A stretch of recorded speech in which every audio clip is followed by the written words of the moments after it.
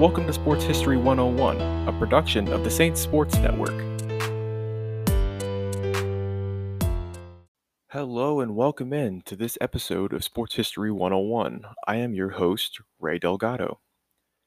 In this edition, we'll be talking about something that I think is really exciting, really fun.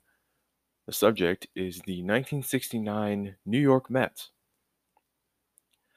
To go back a little bit, the New York Metropolitans began play in the 1962 season alongside the Houston Colt 45s in Major League Baseball. As you know, the Houston team is no longer called that. They renamed the Astros a few years later, but they started off as the Colt 45s. The addition of those two teams was the second part of an expansion plan that added both the Washington Senators and Los Angeles Angels the year before in 1961. So the Mets began playing in 1962, and the early years were rough. In the first year of play, they set a modern era record by losing 120 games. The only team I think ever to lose more than 120 games was 121 games, and I believe it was in 1899. So really not the same style of baseball. And the Mets still to this day hold that record. That really set the tone for the next 6 years, as the losses continued to mount and the wins were few and far between. From 1962 to 68, the Mets compiled 394 wins and 737 losses. Of those seasons, 5 of them, they had 100 or more losses. Bad teams. For the people who don't necessarily follow baseball, a good benchmark is a 100-loss team is a bad team, and they, in their first 6 years of existence, did that 5 times. Needless to say, the team was bad and was a laughingstock in New York, especially when put up against the New York Yankees. The Yankees weren't great at that time either, but they had the pedigree and they were far better in basically all aspects. The manager for the Mets from the beginning was Casey Stengel. Stengel was a player from 1912 to 1925 and won a World Series with the New York Giants in 1922. After retiring from baseball, he took time off until the 1934 season when he became the manager of the Brooklyn Dodgers. In the succeeding years, Stengel would win 7 World Series and be inducted into the Hall of Fame in 1966. After heading up the New York Yankees for 11 years, he jumped ship to the crosstown expansion team, the New York Mets.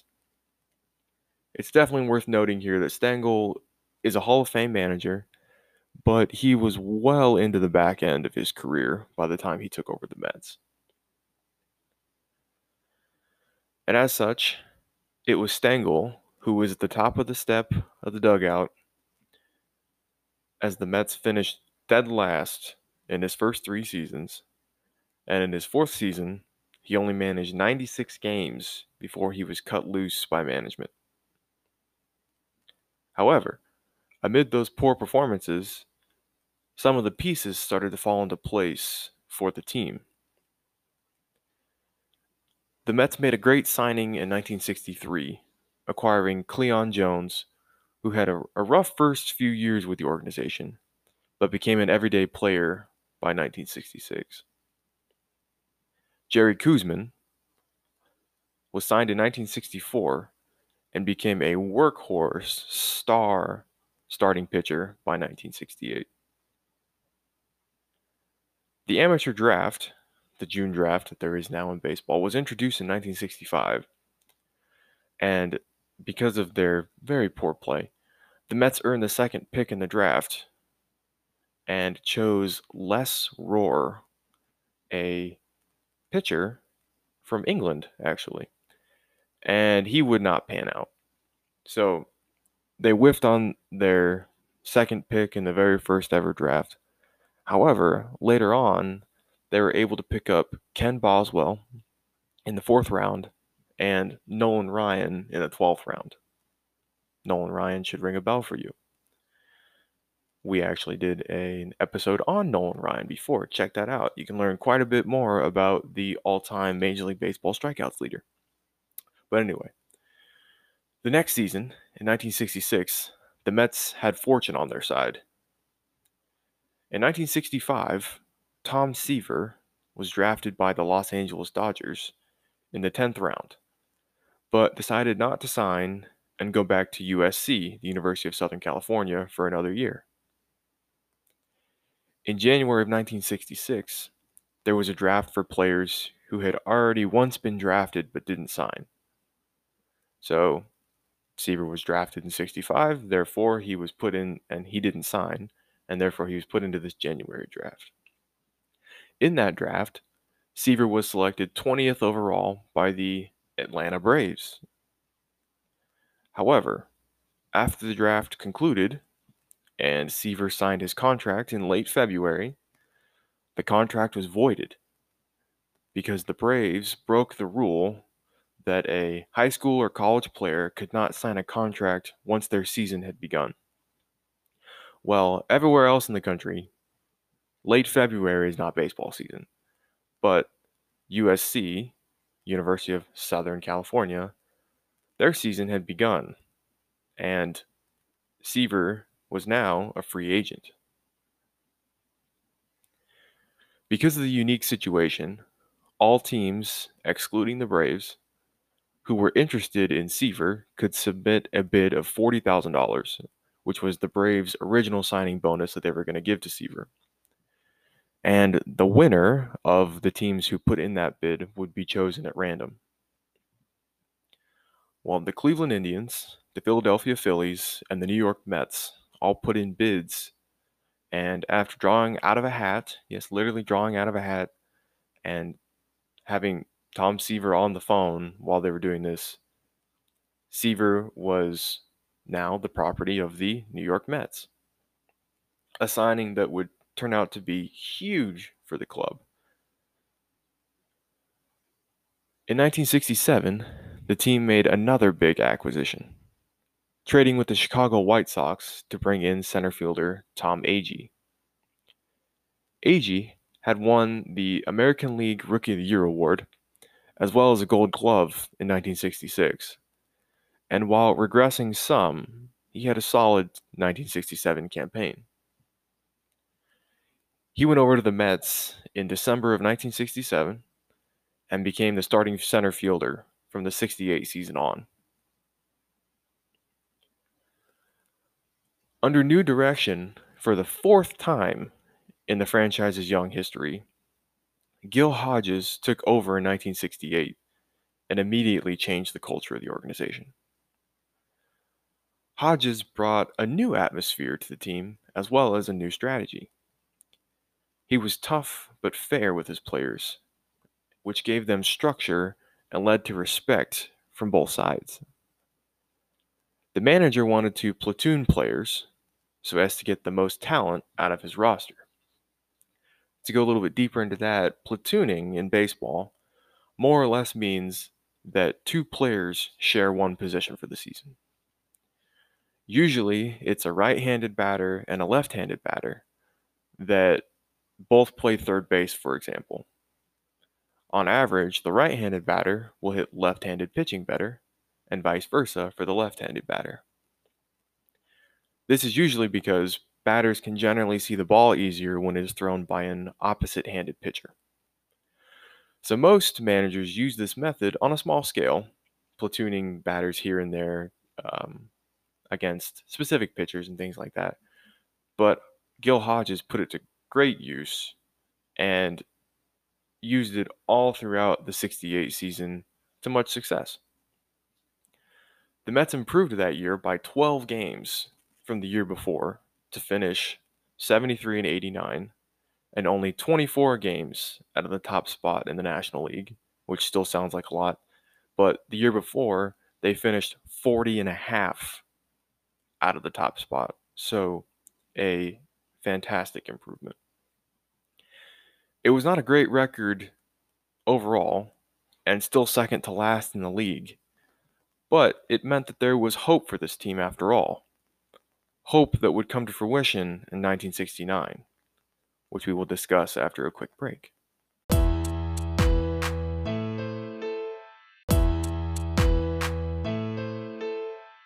1969 was expected to be more of the same for the Mets.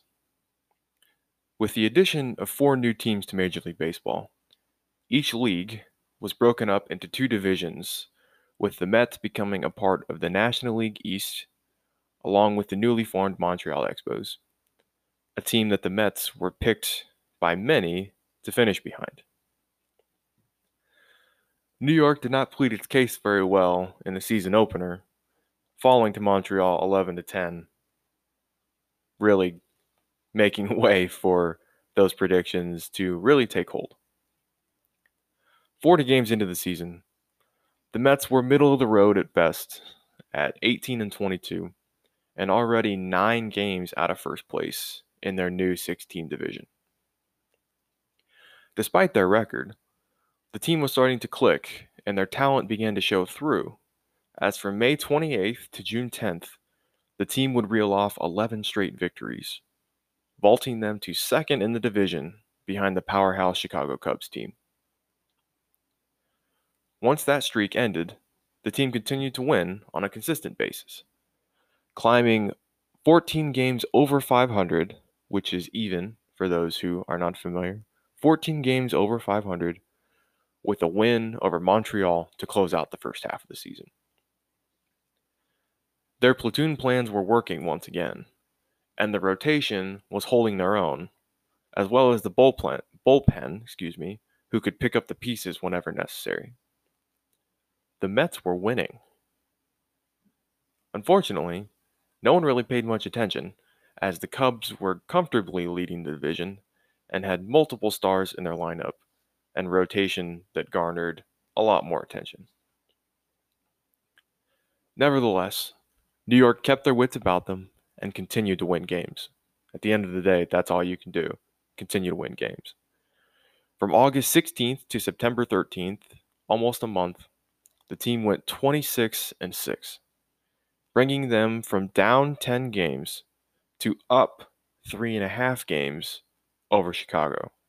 A 13.5 game swing, just huge in 1 month. Chicago was 61-37 at the All-Star break and looked like they would cruise to victory in the National League East in the second half. Buoyed by their fantastic start, the Cubs maintained their first place standing from the beginning of the season all the way to game 143. The team would close out the second half with 31 wins and 33 losses to finish second in the division with 92 wins.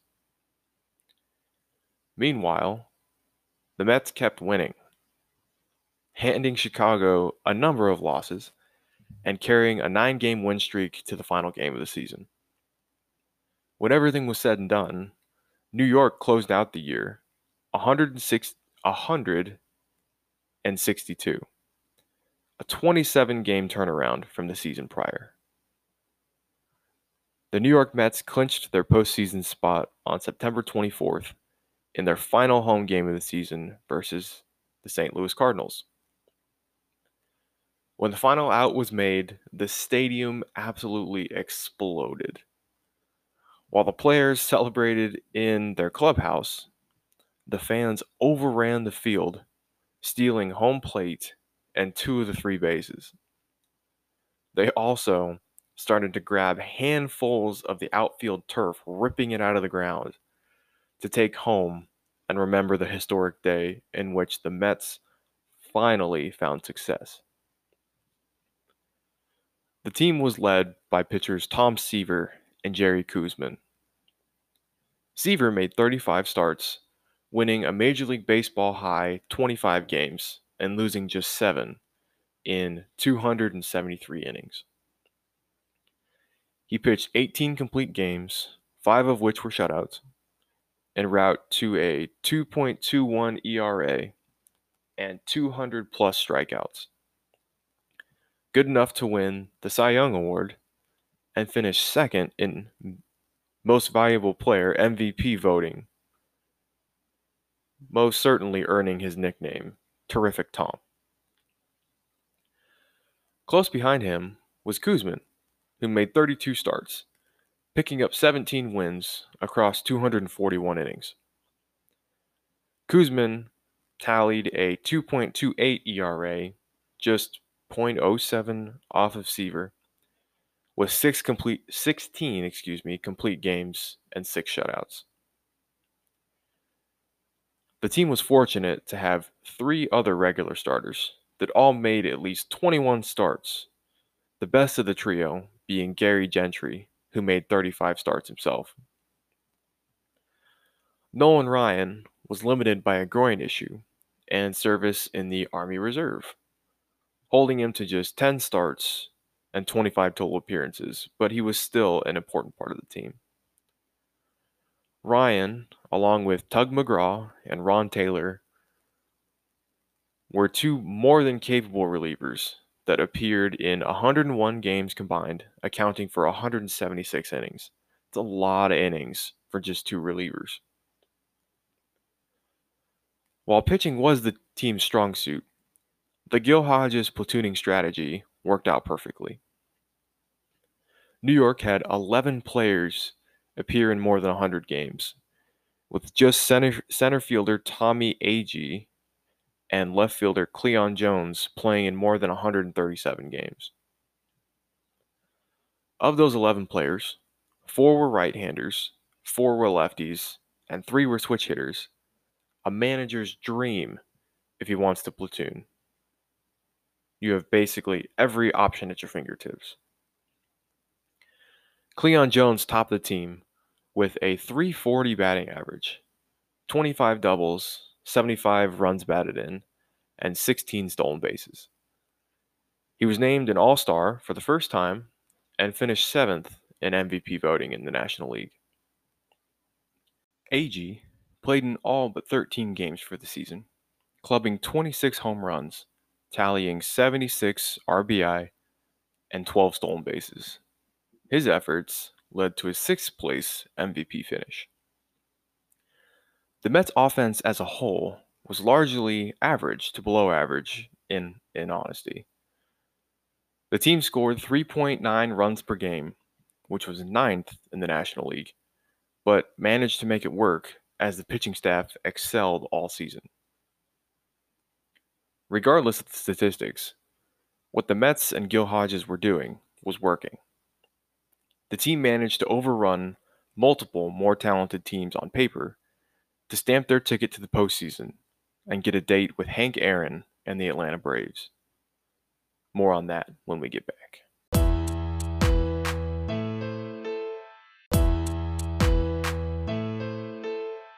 With the restructuring of the leagues into multiple divisions, for the first time ever, there was a playoff series between the 2 division winners in the National League and the American League to determine who would play for the World Series. In the first National League Championship Series, the New York Mets faced off with the Atlanta Braves. The Braves were a hard-hitting team that had Hank Aaron, who at 35 years old hit .300 with 44 home runs, along with Orlando Cepeda, who drove in 88 and 22 home runs.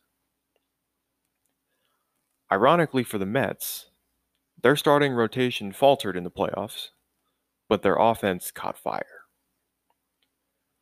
Tom Seaver squared off with Phil Niekro in Game 1 on October 4th, and both starters had a tough time.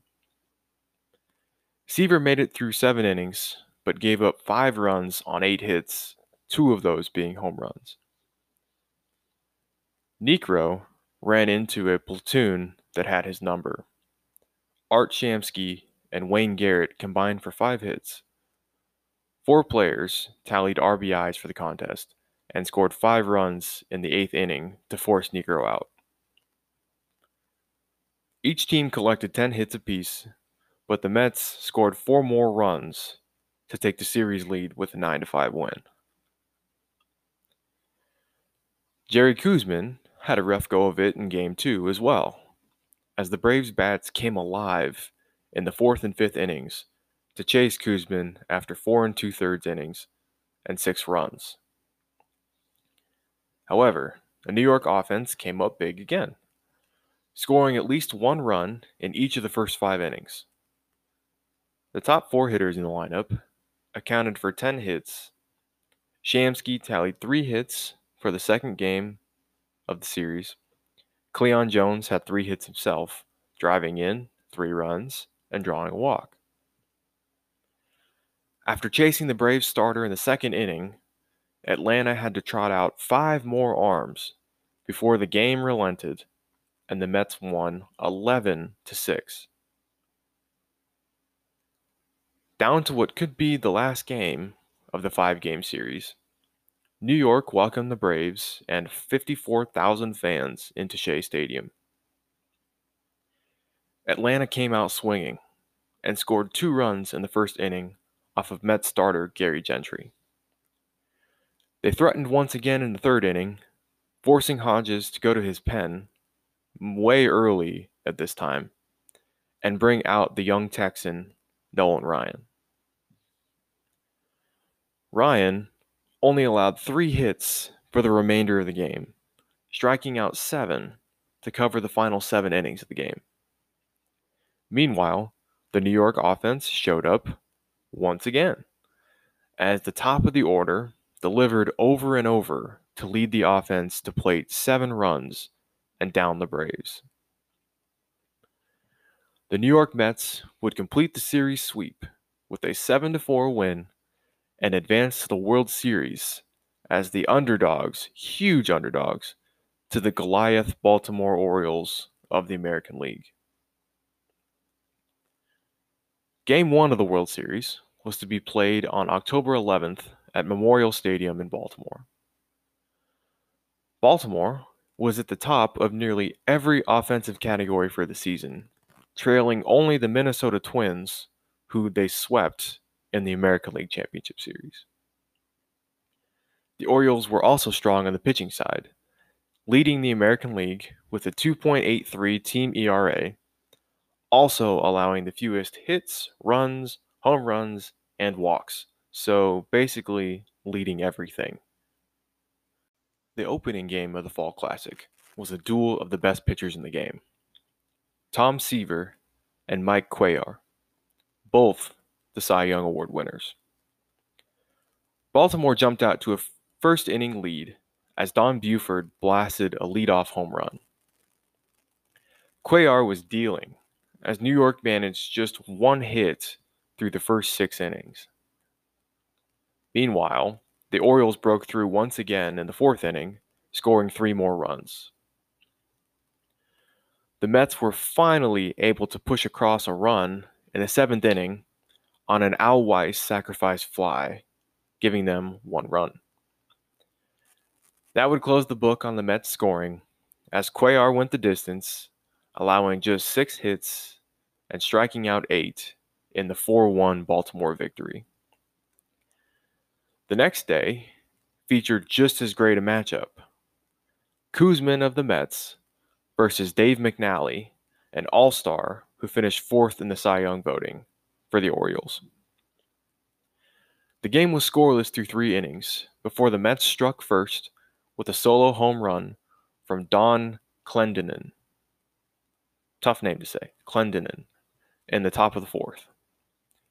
Koosman was stellar, holding the mighty Orioles hitless through 6 innings and allowing just 1 base runner in that time. Paul Blair led off the 7th inning, and with Baltimore's first hit, he then stole second and then was knocked in off a Brooks Robinson single to tie the game at 1-1. McNally for the Orioles went into the 9th inning, allowing just 1 run and 3 hits. And that all changed as Ed Charles and Jerry Grote singled to put runners at first and third. Al Weiss, who had already accounted for 1 hit and a walk, stepped into the box and, lo and behold, dropped a single into left field to score Charles and take a 1-run lead. McNally was not the only one to run into some trouble in the ninth. Koosman also had a bit of a bumpy go, getting the first two outs with ease before walking the next two batters to bring up the heavy-hitting Brooks Robinson. Not wanting to test it, and probably much to Koosman's chagrin, Hodges replaced Koosman with Ron Taylor, and that proved to be a great decision because Taylor promptly got Robinson to ground out to third base, and that was it. The series was even at 1-1. The third game of the World Series swung to New York with the first game at Shea Stadium. This one was all New York, as the team scored 3 runs in the first 2 innings to grab an early lead against the Orioles' Jim Palmer, another great pitcher. Gary Gentry drew the start for the Mets and blanked Baltimore through 6 2/3 innings, scattering just 3 hits. Nolan Ryan then came on in relief and allowed only 1 hit for his 2-inning save. 2 1/3 inning save, actually, excuse me. Meanwhile, the Mets poured on a couple more runs late, including an Ed Kranepool home run to take the game 5-0. And the series lead. A rematch of Game 1, Tom Seaver and Mike Cuellar took the hill again for Game 4, which is really awesome because these pitchers were on 3 days rest at this time. And usually, now, pitchers pitch every 5 days, so that means you have 4 days rest. So these guys were both on short rest and didn't phase them at all. They both looked like Cy Young winners all day long. New York took the lead in the second on a rare home run, again by Don Clendenin, and that would put a lid on scoring for either side for the next 6 innings. Seaver locked down the Orioles' offense, allowing just 3 hits through 8 innings. In the 9th inning, Seaver trotted back out to the mound, and after a quick fly ball out, gave up back-to-back singles. And then, unfortunately, a Brooks Robinson sacrifice fly that tied the game at 1-1 and forced extra innings. Refusing to be beaten, Seaver went back out for the 10th inning. An error let the leadoff man on, and down to 2 outs, the Orioles had runners on first and third. No problem for Tom Terrific, or Terrific Tom, as he struck out Paul Blair to end the threat and end the inning. Cuellar was lifted in the 8th, replaced by Eddie Watt and then Dick Hall for the bottom of the 10th inning. Jerry Grote for the Mets blooped a double into short left field to put the winning run in scoring position. Al Weiss was then intentionally walked to bring up J.C. Martin and elicit another Baltimore pitching change. With pinch runner Rod Gasper standing on second, Martin stepped in the box in place of Seaver, who he was pinch hitting for, to face Pete Reichert. With no outs, Martin laid down a bunt to try and move the runners over from first and second to second and third. Reichert, the pitcher, ran to field it and overthrew first base. Gasper, who was already on his way to third, saw the air-mailed throw and scored the winning run with ease to put the Mets just 1 win away from clinching the World Series. The 5th game of the World Series was set for October 16th, again in Shea Stadium, with Jerry Koosman and Dave McNally facing off in the potential final game, in front of a packed house of over 57,000 fans. The Orioles were the first to push runs across, scoring 3 in the top of the third inning off home runs from Dave McNally and Frank Robinson. Outside of that inning, Koosman was nearly perfect, giving up just 2 more hits across the other 8 innings that he pitched. On the other side, McNally was on his game. He was dealing, allowing just 1 hit through the first 5 innings. Down 0-3, Don Clendenin nearly got it all back with 1 swing, putting a ball over the left field fence to plate 2 runs. And just 1 inning later, Al Weiss made it a brand new ball game with a solo home run to tie the contest up 3-3. Facing the heart of the order, the Orioles decided to pull McNally and give the ball to Eddie Watt for the 8th inning. Shortly after, Cleon Jones led off the inning with a double. 2 batters later, Ron Swoboda doubled himself, bringing Jones around to score and giving the Mets their first lead of the night. 2 batters later, an error from each the Baltimore first baseman and pitcher allowed Swoboda to score from second and give New York an insurance run. Now with the lead, Koosman made his way to the mound, needing just 3 outs from the heart of the slugging Orioles order to make the New York Mets World Series champions. To lead off the inning, Koosman walked Frank Robinson. The Mets got their first out on a ground ball by Boog Powell, the next batter, that allowed New York to get Robinson the lead runner at second. Next up was the other Robinson, Brooks Robinson, who flew out to right field. Down to their final out, with 1 man on base, the Orioles sent Davey Johnson to the plate.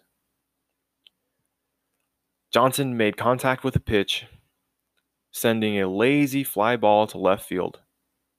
Cleon Jones got under it and squeezed the ball to make the final out. The New York Mets were the 1969 World Series champions. The Miracle Mets, or the Amazing Mets, I personally prefer the Miracle Mets because of the alliteration. The Amazing Mets was come up with, from what I could tell, by Casey Stengel, who was just a terrible manager for the Mets. So we're going to go with Miracle Mets. They were one of the most impressive stories in the history of sports. The team went from fighting not to be last in the league to downing the powerhouse Baltimore Orioles with ease to win the World Series 4-1. It's a true testament to what a group can do when they truly believe in one another, and a couple of things fall in their favor. Once the final out was made, the fans once again poured out of the stands in glee, just like they did in the division series, or the last game of the season, They cheered, they stole bases and turf, again, to remember the momentous occasion. The New York Mets were finally winners. And not only that, they were World Series champions. An awesome story, and one of many that I truly wish I was alive to see. And that's it for this one. We hope you learned something. Hopefully, baseball is growing on you a little bit if you don't like it already. And look forward to hopefully having you around next time. And until that next time, stay safe, everybody. And remember that Jesus loves you. Thanks for listening. Check out more content from the Saints Sports Network at saintssportsnetwork.home.blog.